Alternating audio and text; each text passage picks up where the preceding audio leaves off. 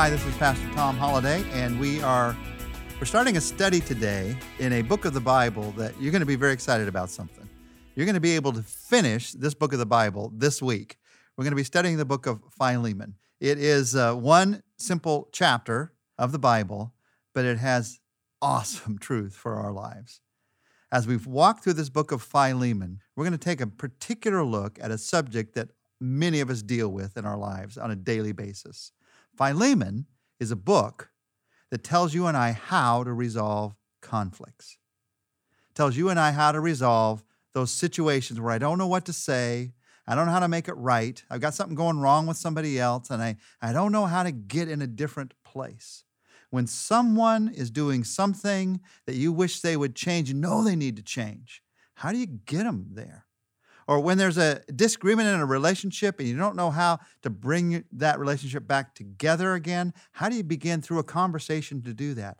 Philemon is all about that because Paul is writing a personal letter to a friend of his by the name of Philemon.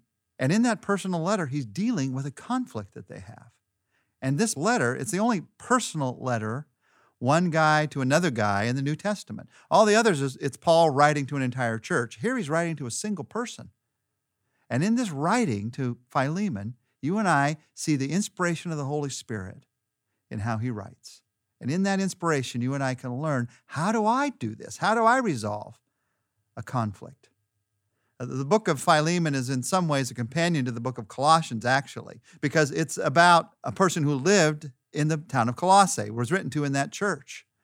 Philemon had apparently become not only a friend of Paul's, but as we read through this, someone who was won to the Lord by the Apostle Paul in this church. And Paul writes to him to address an issue. Now, in writing to him, Philemon is Paul's shortest letter. It's only 335 words in the original Greek, and it's also his most personal letter. Other letters to people, like Titus or to Timothy, they weren't dealing with personal issues. They were dealing with the entire church. So a letter to Titus, but it dealt with what are the qualifications for leadership. This is a letter about a personal issue to a person. It's written to Philemon, but it's also written to some others. In fact, let me read for you the first 3 verses of this book, just the beginning of what's happening. It begins by saying, Paul, a prisoner of Christ Jesus, and Timothy, our brother, to Philemon, our dear friend and fellow worker, and Apphia, our sister, and Archippus, our fellow soldier, and to the church that meets in your home. Grace to you and peace from God our Father and the Lord Jesus Christ. To this seeming family, it seems like Philemon, and then you have Apphia, our sister, and Archippus.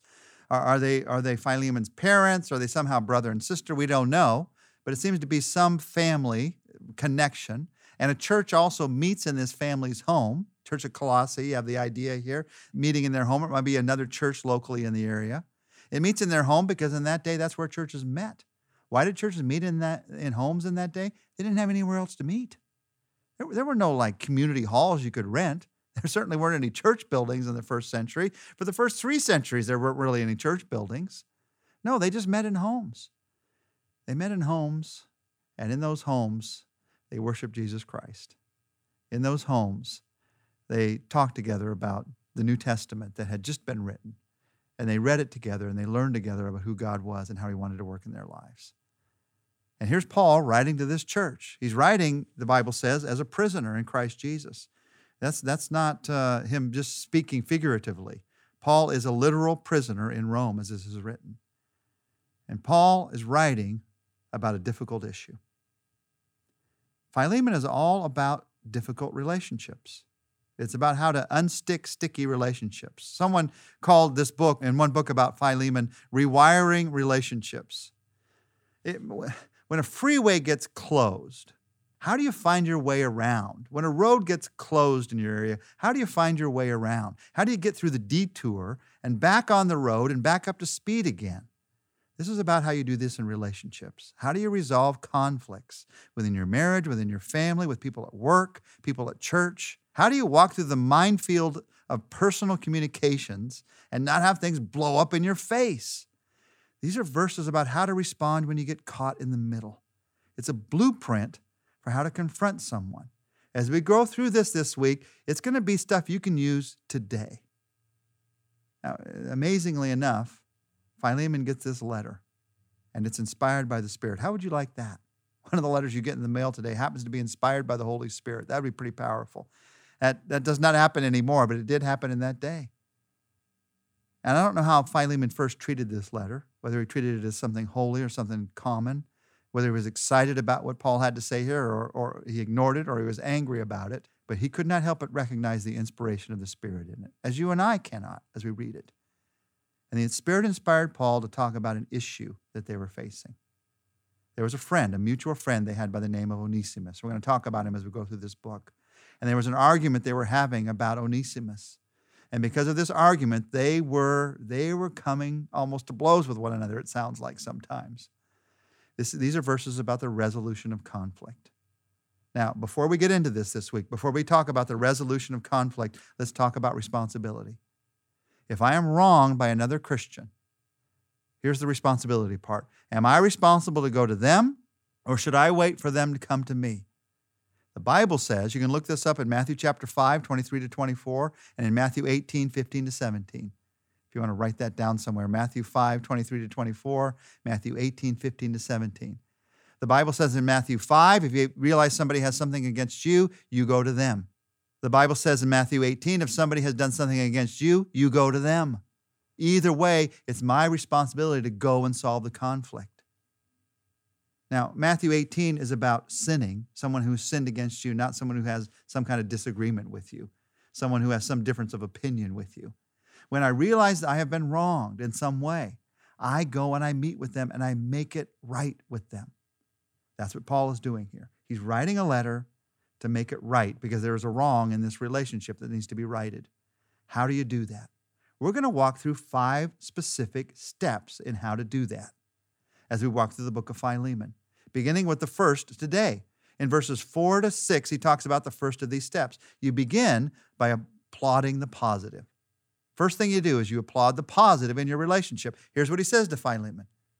I always thank God as I remember you in my prayers in verse 4, because I hear about your faith in the Lord Jesus and your love for all the saints. I pray that you may be active in sharing your faith so that you will have a full understanding of every good thing that we have in Christ. Your love has given me great joy and encouragement because you, brother, have refreshed the hearts of the saints. Positives balance negatives.